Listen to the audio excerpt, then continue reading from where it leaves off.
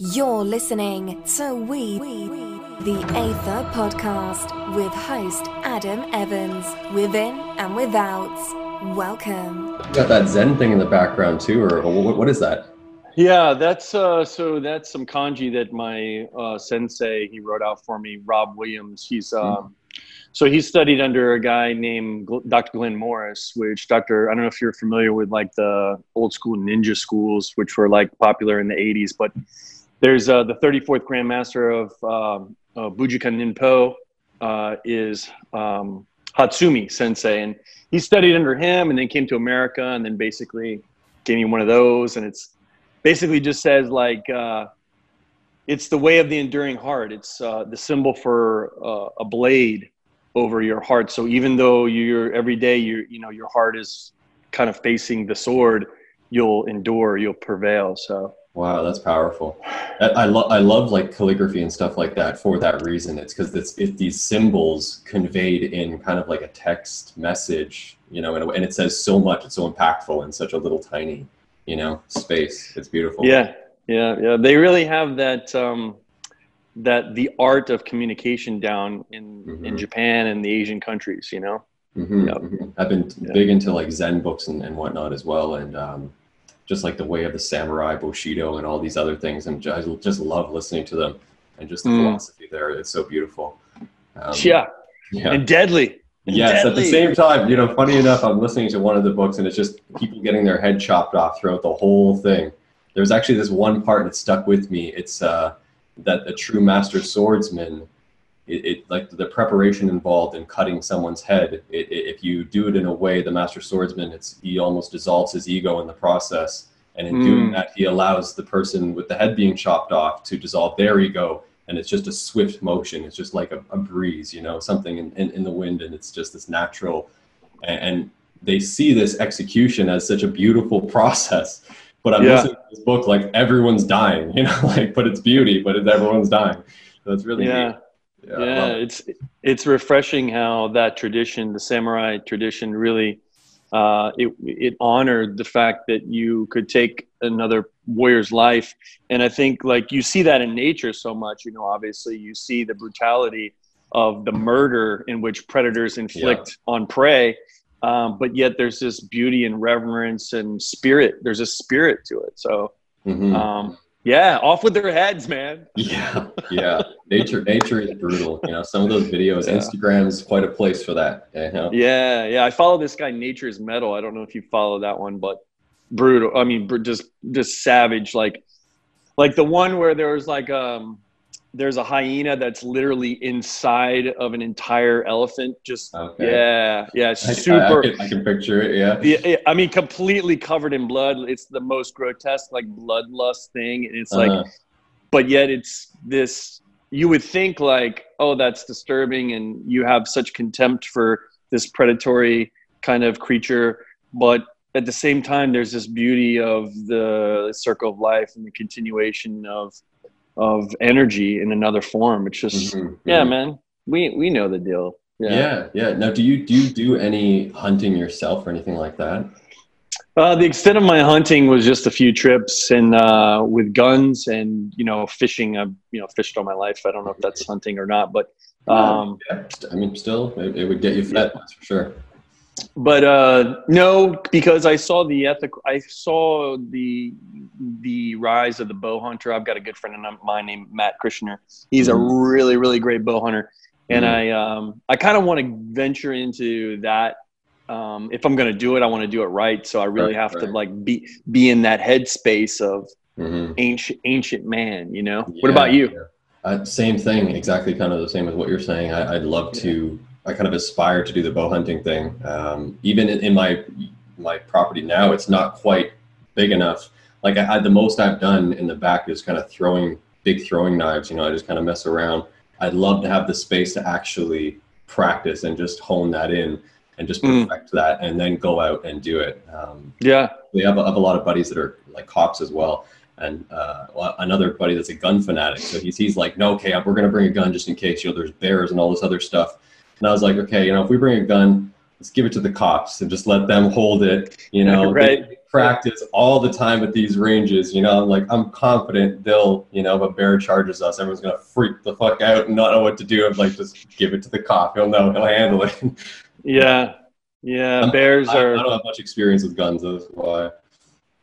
Yeah, I mean, I think like, you know, it's a mixed bag with guns. It's like guns are already out of the bag kind of thing. It's like, you know, it's you can't just destroy them all because there's obviously somebody's going to be hiding some and be like, yeah, let's get rid of the guns, and then someone's got, you know, whoever's got the stash is going to be at the top, really calling the shots. So. Literally, but they even destroy them. I mean, there's so many, right? I mean, in America, there's a lot of over the border to Canada. You know? Yeah. There's a lot of guns, but I think it's like anything. You know, it's like anything that has great power should be held accountability. Like you should be accountable with grave responsibility for this power, and that's where the knowledge comes in, and the respect and the connection, and you know, it's not a freaking toy. And so just proper training, education, making, you know, mental health is really what it's all revolving around. Exactly. That's a great point, Adam. I think America has a gun problem masquerading around as a mental health problem. I think more than anything, Western civilization, because of the concept of new, everything's new, because capitalism really focuses on what's new. It's not conducive to a sense of history. So everyone is focused on what's new, and what's new obviously is down this linear line of what's better, but not necessarily so when you understand it took lifetimes for people to develop one little piece of the puzzle that we just completely take for granted. There's so much to history. I think that's the main Achilles heel in America, is that the United States doesn't have much of it. And, you know, to understand the context of where people immigrated to come to these countries, like even with the French and the English in Canada, you know, my grandfather's from Quebec, and like you see my mother's English, and on my dad's side, they were French. So it's like, huge conflict, right? Yeah. Even I just did my 23andMe report. Have you ever done one of those? I have. Thing? Oh, yeah. I got mine back. So it's all just littered with conflict throughout the generations everywhere. Yeah. It's very strange to think like, you know, you could just be some kind of peaceful agriculturalist, and then all of a sudden some savages just roll up and just like steal your wives, and they murder your kids, and that's really how the strength of human genes were propagated.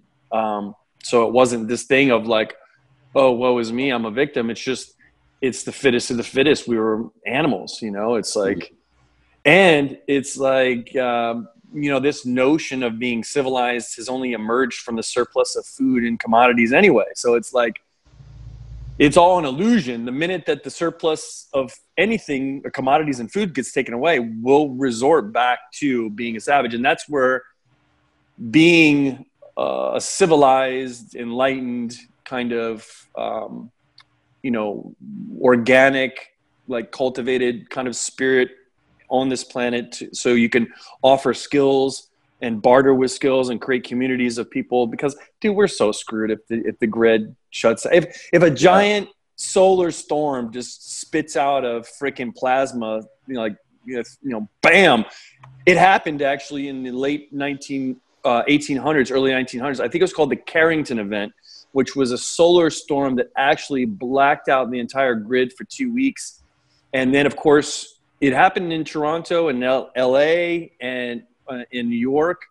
Same kind of thing, you know. I mean, I think when that happens is absolutely crazy. I remember going around, and it's like people with flashlights in the streets trying to find places to get food, because all the restaurants are closed. Everything's closed. You can't cook stuff at home. It gets real really fast, you know, like it goes there. So that's like guys like you and I, you know, I mean, I see you have dogs, and you're constantly exposing yourself to the hormetic, like, environmental stresses. So it's all about keeping the continuity of energy and data. Like, you're aware of your environment. So you're always, you know, you're not bundled up and crazy layers all the time. You're like, Yeah. nah, man, I'm just going to go swimming in that cold, because I think that provides vital information to keep your finger on the pulse of the awareness of where you are and the appropriate action that you need to take if circumstances do arise, you know? Yeah. I mean, I'm not sure if you've had any psychedelic trips, but I've had some, and I'll be sitting in a room like this, and I'm just thinking, this is a crazy space to be in, you know, these enclosed, white walled, perfect boxes when we put stuff up on them. And, you know, it's a really weird thing. I actually had a shroom trip going back a while ago,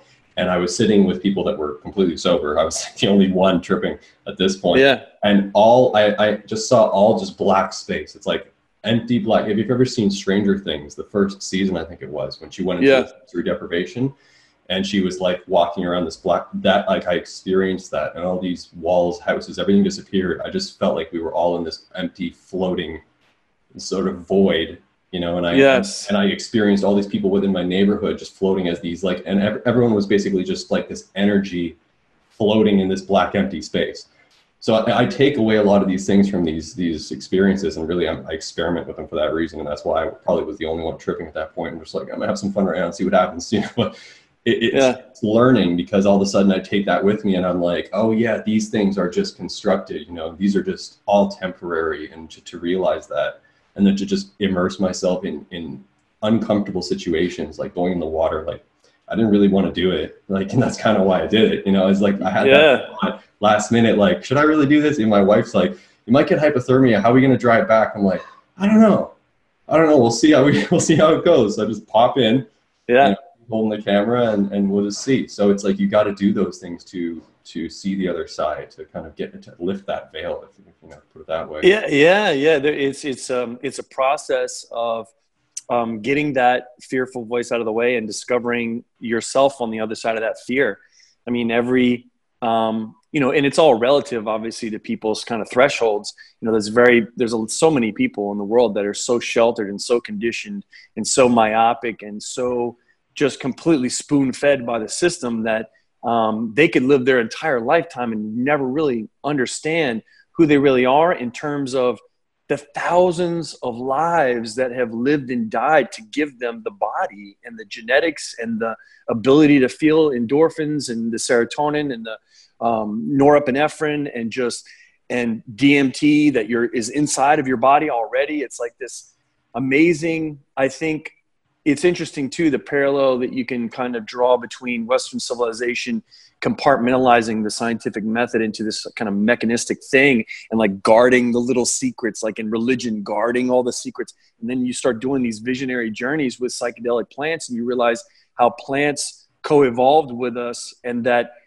even though, you know, Western science terms these psychedelics as like primitive tribal behavior or rites of passage, it's interesting to look at that's actually more advanced. And that even, like, for example, you know, they'll say Western science is still very, you know, reserved in proclaiming the benefits of psychological benefits and emotional benefits with psychedelics. But yet the entire Silicon Valley has given birth to the tech revolution because they've all been using psychedelics. Yeah, exactly. Yeah. So it's this kind of like, do as I say, not as I do type mentality. And I think the gig is up. I think people are starting to know more and more that whatever these chemicals are, the only reason why they work, these compounds work, is because they mimic our own brain chemistry. These are substances that we've co-evolved with. And the reason why we have these visions, and it's like this ancient technology that's just as much a part of who being human as anything else, like having sex or eating or doing anything. It's all part of us, and we have a right, not R-I-T-E, but R-I-G-H-T, as in, you know how they are with their rights, because that's more of a ritualistic thing. And then they, you know, they have this kind of like in a box where they say, well, you can do this, but you can't do that. You can have wine and bread and say it's God, but you can't take a mushroom and say that that's God. So it's a bizarre world we're living in once you're able to grasp that perspective by doing those trips, and in the contrast of being embedded in a Western civilization, just going, but it's still a great place to live. Exactly. Yeah. You know, It's finding balance between the two of it. I mean, and I have people that are exactly like what you've described, and they walk around with this sort of blind way of seeing things. Like they don't see that, and a lot of them haven't experimented with anything. And yeah, it's really tricky because you have to engage with these people at that level in that way, but then at the same time have this in the back of your mind, but it has to all be in like love and support, because you have that in the back of your mind. It's just like kind of just trying to bang down and knock on doors all the time and try to open up people's. That's why I create content in large part, and that's why I reach out to people such as yourself, because I like to hold these discussions, because the more the fast-paced information age that we're in. I've had these trips too where it's just like just keep going, just keep creating, keep doing it, because it's so fast. People absorb it so quickly. Kids coming up in the next 15, 20, 30 years, we're going to have new generations of these enlightened beings just purely from information, like the information deeply rooted in truth and what's real. I always talk about that on posts. And when I say that truth and reality, it differs when you ask someone, that has a different state of thinking or just different state of being. For me, it's like what's truth is being out like on that ice and feeling that wind pass through me, and then trying to get to that point where I can dissolve myself and just float with the wind, like fly like a bird, like true shamanism type stuff, and really get there. And because you are connected with that all, and when I've done microdose DMT and stuff like that, I literally can see that I'm connected with all, and it's this powerful feeling. So trying to carry that around is tricky. It's tricky. Carry that around and then hold a conversation with like some business something, like it's pretty It's you would think that a supermarket would be a great place to strike that conversation up, but no. It's like nowhere you can have these conversations except on these platforms that we're creating, and that's why we just have to keep doing it. Actually, on that note, because we haven't really gotten to it, but could you just introduce yourself, what it is you're involved with, for anyone that's listening, and everything? Okay. Well, my name is David Moore, and I live in Miami, Florida. I'm 44 years old. I'm a father of four. I have 2 boys and 2 girls, and I've been in the fitness industry as a trainer, but really I'm more of a revolutionary in a sense. I believe in the potential of human beings, and that we haven't discovered, truly who we are, that we're a species with amnesia. And for me, I take part in that, and I bring to attention to various things that I think will benefit people emotionally, physically, and spiritually. So, meditation, all of these various disciplines that you can create this epigenetic awareness of your environment, and using your genes and your environment and your will to initiate and ignite who you really are, the realization, the self-actualization, enlightenment, whatever that may be, diligently pursuing that journey. That's what I'm all about. That's me. Mm-hmm. So. Mm-hmm. That's very well said, and I love how you said basically that we had forgotten, in essence, and it is like it only takes a few generations, and all of a sudden it's like poof, like a lot of information, such as psychedelics and the use of them. How long has this westernized society been around for to then just start to exclude these things and try and push them to the side? It's pretty crazy. So it doesn't take long for us to start to forget, but it's absolutely true. Yeah, I'm in large part involved in very similar things as yourself, and I know that you've been on like a lot of different covers of fitness magazines, and you actually had an injury recently. Can you just kind of get into that and the whole process of how that went down? Well, so unbeknownst to me, I have I had a pre-existing heart condition. I still have. It's an atrial myxoma. So I have a vegetative tumor. It's a benign tumor inside the wall of my atrium, and it doesn't really affect or impair the function of the heart, although I can get AFib every once in a while and have irregular heartbeats, things like that, which are somewhat alarming if you've experienced those. But so basically, this tumor spit out a blood clot, and I experienced 3 years ago a pulmonary embolism, which basically arrested my respiration within an hour. And then I was rushed to the hospital, and subsequently I was intubated because I wasn't able to breathe on my own. And they put I was on a ventilation machine in a coma, pretty much disembodied consciousness for 5 days. And during that process of being in a coma for 5 days, it literally just felt like 30 seconds. And I remember I actually regained consciousness on my birthday, the night, 3 a.m. the day of my birthday. And I remember seeing myself above myself and realizing that what was going on. But in my mind, it only seemed like seconds had passed. And I regained consciousness, and literally I actually physically extubated myself. So there's a lot of, if you go to my Instagram page, it's Get More, and you'll see like a photo I've posted on there. And it's literally, there's a huge apparatus and a lot of very secure and tightly connected tubes, breathing tubes and wires. I mean, I literally was gasping for air. It's kind of like that scene in The Matrix when he pulls out and pulls the thing off of his head, and he's like born in that crazy soup. It was kind of like that. It was like a rebirth. And so I went to the other side, and this is, that reawakening, that rebirth actually happened. I had already done ayahuasca 2 times. So it was a very similar experience to the being in the DMT realm. And actually, when I did ayahuasca 2 years before, I actually, in retrospect, after waking up, I realized that the ayahuasca actually gave me visions about my embolism.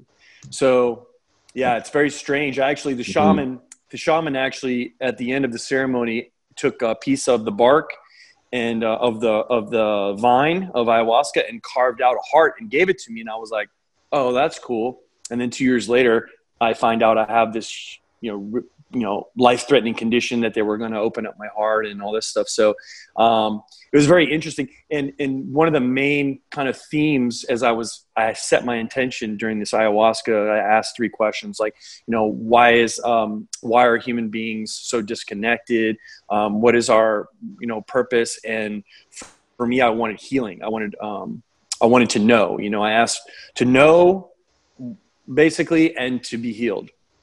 And I remember coming through the experience, and at the very end, I remember disintegrating into the earth and like everything being taken away from me to when I was nothing and just kind of like melting into the rocks. And I remember there was this feminine presence like on top of me, like choking me. And she was kind of like very aggressively choking me and saying, because I kept asking like, why? But why? Because I'd shoot off into the, astral plane, come back and be like, but why? Like you'd see all these wonderful, crazy things and you go, but what is the purpose of all of this? And at the very end, it was like this presence was like, love.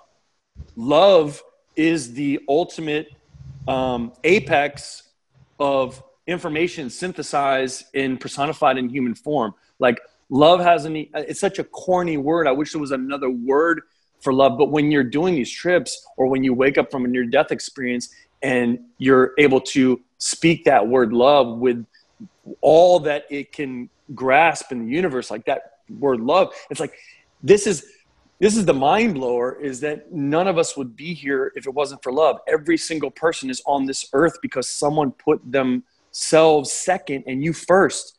And that chain, that continuation of love has children die without love, it's like they need to be touched, they need to be held. So there's a passing of this energy.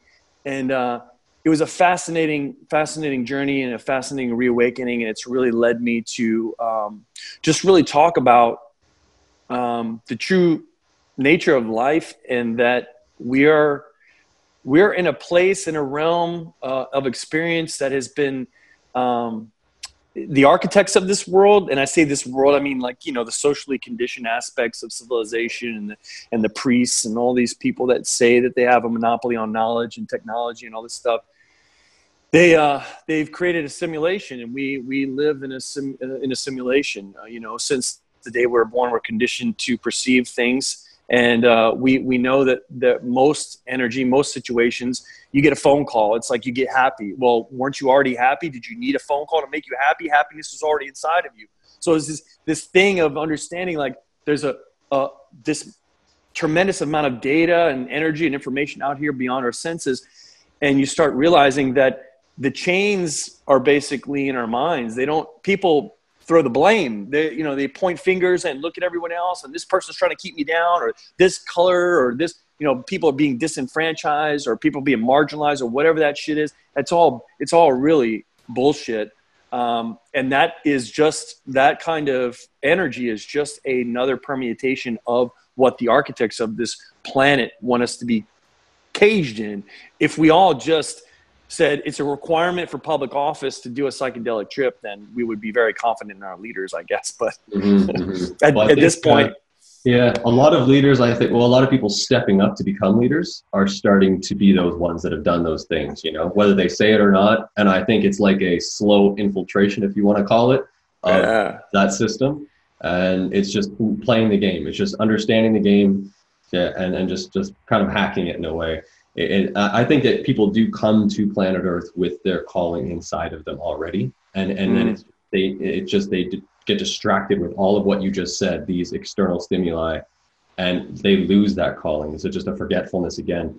So it's just coming to realization and then aligning to that calling, and then sort of being confident and moving forward with it is really important. And I think that you had mentioned your ayahuasca trip kind of gave you some foreshadowing of your upcoming heart condition. And a lot of cultures believe that the dreams teach us, and ayahuasca obviously being native to the DMT as well, but dreams do, I believe, teach us. I'm big on lucid dreams, focusing on that, trying to understand, because I do think that they sort of show us the way and guide us towards that, you know, inner path that is our highest purpose, our greatest good, that I think everyone does have. And actually, even something I've started practicing recently is I downloaded Muslim Assist, which is like just a Muslim app. It notifies me every prayer time of the day. And I take those times to try and reconnect with that, you know, that inner purpose and that love, because it's just there all the time. And again, we just, like, I'll get a phone call, like you said, or I'll get a notification, or all these dopamine shots and everything else, and it just gets confusing and lost, you know, lost in the cluster. So it's just a matter of deeply connecting and jumping in the water and stuff like that. That's a great way to do it as well, because all of a sudden you have to be connected with it. It's like this is different. You know, I don't experience, like, that was one of the coldest things I've done in a long time. That was pretty damn cold. So yeah, like, that was epic, man. That photo of you is just so, like, it's so Wim Hof-esque, but yet it's like, it's you. It's like, it's different. It's just that, just the landscape and how entirely alien that world looks with you, with being bare skinned, and just like, it's just a fantastic image, man. It really, and I think I thought it was good. And it actually cleared up. They're so crazy here. Like, it's already gone up to plus something now. It's starting to melt. It was like the opportunity to do it was just then. If it comes in, I'm going to hop back in. When you come to Toronto, if it hits that cold, it's so weird. Like, the weather drops out of nowhere for 3 days. We just get hit with a crazy storm, and then it disappears a week later. It's like, you know, it's bizarre, right? In climate change, like, I'm seeing some damn climate change. That's for sure. Like, it gets crazy. Yeah, man. Yeah, that's the thing. But I think that's, and maybe that's the mother's intelligence too, trying to shake us and wake us up from this kind of like seasonal sleep pattern that we're always in, of just thinking like, this is normality, the 4 seasons. Well, maybe it's not. Maybe, you know, we're being perturbed. We're being, you know, shaken up, you know, and that's the thing, is like, when you hear the calling and you go out, it's like, for me, it's down here, it's the sun. It's, so I'll, you know, maybe I'll do a microdose of psilocybin, and I'll just wake up and watch the sunrise, and it's just like the most epic thing. It's literally God just, you know, it's just that once that light just touches your skin, it's like, you cease to be a person. You are part of the continuum of light energy that's just spreading itself through the universe. You're just connected, and the warmth and that glow and the energy, and just feeling like home. I just feel like I'm home. You know, it's this magical place that when you were a kid and you first got like your telescope, or you got like a magnifying glass, it was just, magic was everywhere, you know. And it's like, you slowly get, you know, institutionalized, and then you kind of lose that wonder of who you are, and the miracle of, you know, what the human organism is. It's just, it's a mind blower. So I think in regards to just, you know, being a martial artist or training, or, you know, putting, like, I use this metaphor of like Pinocchio, you know, it's kind of like, you know, Pinocchio had to evolve to become a real boy, and he was born with these strings, but he resented the fact that he was a puppet. But it's like, we're all puppets. One day we wake up and we realize we are puppets. Like everything, our job, people's expectations of us and all these things. And it's like every time you say, I don't want to do that, you clip another string until one day you have no mobility anymore. You can't do anything. So being a statue is worse than being a puppet. You have to be a puppet first, so that embrace who you are and know, I'm going to learn how to use these strings until one day I'm my own master, And then you realize, like, your higher self is that master. It's always been that way, but you've always thought that this, string puller was somebody external, somebody in the world that was the boogeyman trying to get you. But I think eventually you're transformed. And of course, the other side of that story is if you become a liar, then everyone's going to know it because you're going to have a big fat nose. Everyone's going to know that you're a liar. You can't hide being a liar. That's the point of the story, is that the more lies you tell, the more that you distort your form in this reality. And I think Pinocchio is such an awesome story about what it means to be human, Yeah. Are you listening to Jordan Peterson at all? He about Pinocchio. Like, I've listened to his lectures on it. Actually, at the University of Toronto, he held a whole lecture series just on breaking down Pinocchio. It was amazing. So when you went into that, I was like, wow. Yeah. I think he described the cricket as, it was a consciousness, representative of consciousness. Just crazy. Yeah. That story is amazing. A lot of these Disney stories, and that's actually, it's funny because that's the architecture right there, right? That's just building, and showing it right to you and being like, here you go. You like it, right? You probably like this. Why do you like it? We don't know. That's the whole thing. It's amazing. Yeah. My daughters too, when you notice, I have 2 8-year-old twin girls, and of course, the modern kind of paradigm in regards to young girls growing up is they always identify with the Disney princess, which is the kind of coddled, self-entitled, self-indulgent, beautified, perfect little girl who is afraid to work, and then you have the alter ego of girls, which is kind of the darker, she wears makeup, she's the wicked witch, she has powers, she's enchanting, she talks to nature, she has a bird and different enchantments, like a witch. It's kind of they're already creating that division between, wait a second, you're both of these things. And don't stigmatize yourself if you identify with the wicked witch, because she's not wicked. If she has powers to talk to nature, if she has persuasive abilities, if she has knowledge and science that she's using to create spells. But they already categorize you and you identify with that, and then you're stuck with that label. So then, therefore, you go down your entire life thinking that you're the bad person, you're the enemy, you're the adversary in this whole thing, when you're both. It's better to be, I would say, if I was a little girl growing up, and this is what I try to teach my daughters, is that it's better to identify, because most of the time it's they associate the rejected animalistic nature and humans' connectedness to nature to the evil characters. And it's completely misrepresenting, and labeling evil on these women who have this kind of enchanting nature connection. And, I think that's something that's going to brush off eventually too, because the world's full of too many princesses. We know that. Too many princesses, they spoiled the castle, man. There's too many princesses out there expecting everything, but not rolling their sleeves up and, connecting to their own virtuous power that is resonant. If they connect to the earth, they can channel that in just the power that and the beauty and the awe that women have when they're connected.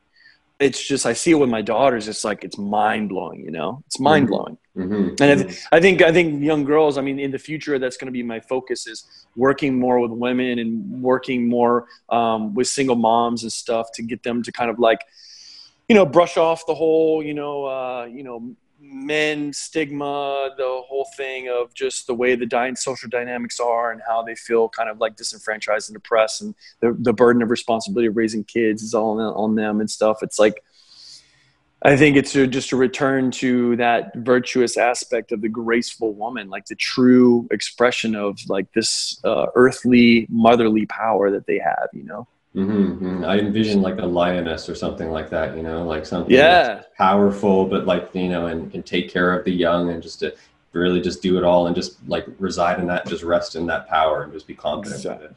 It's like what you described as like it reminded me of the Salem witch trials, like where they would take that darker one and then they just cast her out. And then, you know, my wife's more on the kind of earthy, groundy, hippie type of chick side. So she's, if she was in the room right now, she would have gone off when you started talking about that stuff. She's like, yeah, you know, these damn patriarchy, this and that, all stuff. It's like, yeah. She goes on about it. Even when I say something, she's like, well, that's awfully masculine. I'm like, hey, listen here. Like, let's not even get into this teams thing, okay? Masculine. Right. Whatever. It's like, that's a whole other conversation, whole other can of worms. Because even before I've had trips where I've just been talking to someone again, they're sober too. And then they're like, well, you wouldn't even know how it is to be a woman. I can literally just like close my eyes in that trip and be like, you know, I can live that life right now. And it's, you know, I can experience a general understanding of it. And even I try to be aware of that as I go around, just how it would be to, you know, I was standing next to some girl recently. She was like 4'0" and I was like, wow, you are the smallest little, this was like when I say girl, she's a grown woman, but it's like the smallest little thing. And I'm like, wow, to walk around the world like that, man. And I'll try and stay in that space. I'll probably may stay in that all afternoon. I'll keep thinking about it, you know, and it's like just taking that time to come to that understanding and just up in those shoes. I think it's really important, but I don't think that stuff is taught in the Disney movies as much. I think it is kind of like making these separate teams and this, you know, good and bad. And then you got to be this or that. It's like, no, you're it all, you're everything and you're nothing. Ta-da, you know, like. Yeah. And it's amazing too when you know, the affinity that individuals have towards their identification with these characters, these archetypes.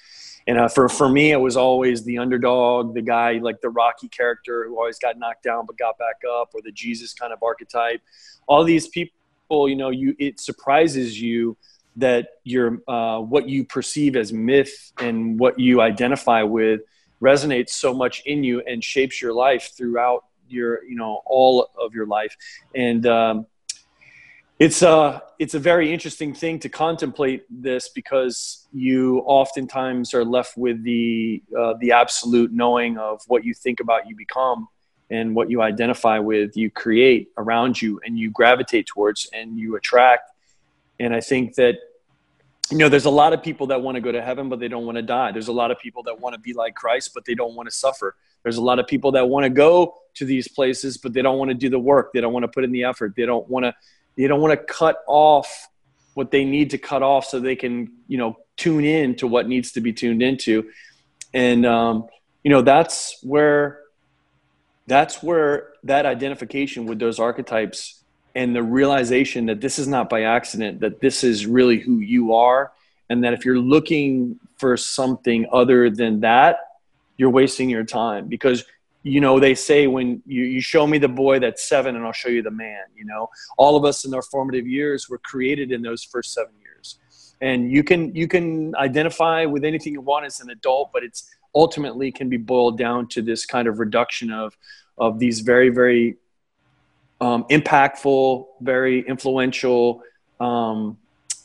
powerful stimulus that was from your 0 when you were born to your 7 years old. And, you know, it gets convoluted, it gets complex because the ego gets involved and we rationalize, you know, doing things for all types of reasons that have nothing really to do with the one reason of why we're here and our purpose. And it's a sad, unfortunate thing for a lot of people, but if you're willing to just look, if you're willing to just turn everything off, if you're willing to fast, if you're willing to go out in the cold, if you're willing to just wipe the slate clean, if you're willing to do a psychedelic journey, if you're willing to just work out, if you've been a slob all your life, if you just give yourself that one chance to just turn everything off, you know, close your mouth and don't eat, just don't turn any electronics on for 1 week, just go into isolation, do something. You'll find that something inside of you that was eluding you your whole life will automatically turn on, and you'll feel that closeness to that part of who you are, and you'll feel so close that you won't want anybody else or anything else to come in between it. And then at that point, it just becomes this process of cultivating it and creating and observing and influencing and sharing. And Adam, it's by the way, Adam has been a real influential figure in my life in the past 2 years. I've met 10 Adams in the past 2 years that have all been super cool. Like some I've done business with, some I have great personal friendships with, some I've done psychedelic journeys with, some I'm doing business with now in Toronto, as a matter of fact.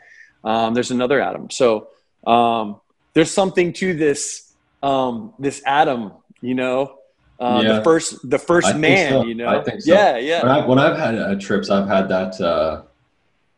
that sort of, I don't even know what you want to call it, just insight. It's like you are to represent first man, first cause, be like the highest version of yourself you can attain, work towards that. All else is delusion. That's it. And it's like, if you don't do that, you're doing yourself, not only yourself an injustice, but all those around you, because you're not serving them with your gift that you were given, that you're born. Like that's the purpose. So yeah, it's interesting. And I think we all are given our names, and someone read something to me before that broke down my name. I can't even remember what it was, but I really like going through those because it does offer some insight.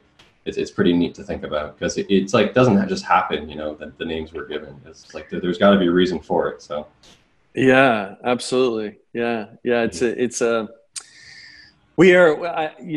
My prayer for humanity at this juncture, and just for what's happening, I'm very excited to see how everything's transforming right now. But I think, unfortunately, there's going to be people that are left behind, these phones are the seeds of our next life. And I hope that people can start like really, really like being honest with themselves, and not running away from the person that in their most private moments, what they do is really who they are. And I think like that transparency of knowing like who you are, whether you're in front of 1,000 people or you're by yourself in your underwear, if you're the same person and you don't have any shame, and you can just be like, I'm a goddamn human being, man. I'm not perfect. Mm-hmm. If you can just stand before yourself and look yourself in the eyes and say, yeah, you fucked that one up. You're a bonehead and you screwed it up, but you know what?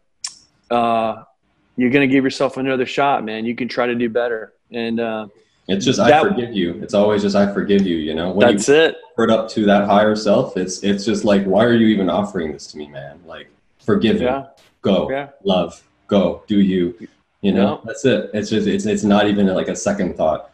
And when I've had experiences, it's like, it's just dissolved right there, then and there, like whatever it is, it could be absolutely anything, it's crazy. And there's so many, that right there, just that right there, Adam, is so powerful and so profound, because we live in a society that is constantly oppressing this natural evolutionary process of making mistakes. It's like, if in the future, if CRISPR and all these things that are going to, influence humans to be born perfect, they've already, done the movie Gattaca or whatever, where they trivialized it, and they did creative license with it. But the concept is really simple. If you don't make mistakes, you can't learn to be wise. The mistakes are the best things about us. That's the flaws. Oh, sorry about that. Some goofy phone came through. The flaws are really the beauty. They're the ultimate resource. The mistakes are the ultimate resource. That's where the little notches and grooves and scars and memories and just the character gets built through these little things. It's like, and for them to rob us in the future and under the guise of, we're going to make your life, profoundly better, and let your suffering is going to disappear. No, dude, suffering, we love, we need suffering, because it, like Rumi said, the deeper the suffering in the vessel, the more joy it can carry. These are things that are uniquely human and bring us all to tears, but that's because we've all felt loss and pain and suffered. If none of us lose and pain and suffer and mistake, then none of us will well up with tears and know what it means to this beautiful song, like this song and symphony of what it means to be a human being, man. I mean, it's like the old saying in the Bible. It's like, we're the salt of the earth, but if the salt loses its savor, That's what makes us flavorful, man. We can't lose the they're doing us like they're doing factory farming. They're taking all the minerals and nutrients out of the soil, and the soil is the soul. Yeah, I like David Goggins. Actually, I'm not sure if you caught some of his stuff recently. He says something about wringing out his soul, like he's here to really like just wring it all out, leave it all out, just every last drop, just get everything he can out of it. And when I think about it, I almost think of like we're multidimensional beings experiencing one aspect of it is to be an expression, a creative expression. That aspect happens to be human, So it's like we have these other expressions, but we take away everything from it and we feed that soul. It's all food for the soul from all these things, and we're kind of not doing it justice if we're not having those human experiences, and we are having that kind of whitewashed way of living, grayed out, type of way of living, like living in these boxes here instead of, experiencing the elements. It's dumbing things down for us, that it's not giving us that feedback, that food for the soul. So, but again, conversations like this are wonderful. So, great point. I think that's where we could end it, because it's been about almost an hour. But did you have anything else you wanted to quickly share with anyone that people can check you out anywhere? I'll include all the links as well in the video description. So just a little follow-up to that pulmonary embolism. After being revived and really kind of focusing on what it's like to basically almost die and then kind of regain my own breath, I realized that breathing was such a profound way to transform your life. And I think, so I developed the first respiratory enhancement product that's used for training. You can use it for yoga. You can use it for CrossFit. You can use it for anything. In the shower in the morning, you can spray the mist in the air. You can use it in spa and sauna. You can spray it on the hot rocks. It's a great product. I use it. It opens up the nasal pathways and it opens up the bronchial pathways. So you get more oxygen saturation. And a lot of people don't know this, but it's backed by 100% sound science. It's 80% of fat is excreted through the lungs. So we actually metabolize and break down fat into its constituents, and we exhale fat. So that's why HIIT training works really well. The more you breathe, the more you're metabolizing fat. So it's getflow2.com. That's the product I believe in. It's the part of my life. It's not some white label powdered junk that's out there, but it's something that came from my heart and soul that hopefully is going to, change the way people see their opportunity to breathe every day and breathe fully and correctly, and adjust their perceptions and appreciate the gifts they have in their immediate environment and spread love and work. Yeah. So that's put in that work. Yeah. That's amazing. I actually did see that product. I think I clicked one of your links or something. I was checking it out and reading through it. Looked really interesting. And it's great that came of your experience, because that's out of suffering comes those things, out of those experiences you have that. And when you have it like that, that's when it's successful. That's when it does well. It's not when you're just trying to force it to happen. It just comes to you naturally, and it's brought to you in this way. And I think it's wonderful. So I'll definitely include the link to that as well. And everything else is like, do you have a YouTube channel? I do, but it's nothing that has anything profound like we spoke about. It's just mostly instructional fitness stuff. But that's cool. But just Get Morin on Twitter, on Facebook, Instagram. You can find me, Get Morin. Cool. Yeah. All right. Well, thanks for taking the time, and I'm sure we'll speak again. I'd love to have another chat. And do you have a podcast yourself? No, I don't have a podcast yet. That'd be really cool too. Because you're so passionate about stuff, and even if you could highlight even what you were saying about women and bringing women on, and really showcasing them and their abilities. That's one thing I've been meaning to get more women on this podcast, because I've only had a few. And it's just something I think that they have such a voice that needs to be heard. Yeah, absolutely. But who are you to give them their voice? I know. And my platform here, right? Exactly. Yeah. When does it end? I know, man. You just have to throw your hands up and go, look, I'm just trying to help. Yeah, exactly. That's it. That's it. Just trying to help. Yeah, man. All right, Adam. It was great talking to you, brother. I'll see you in Toronto. Yes, for sure. All right, brother.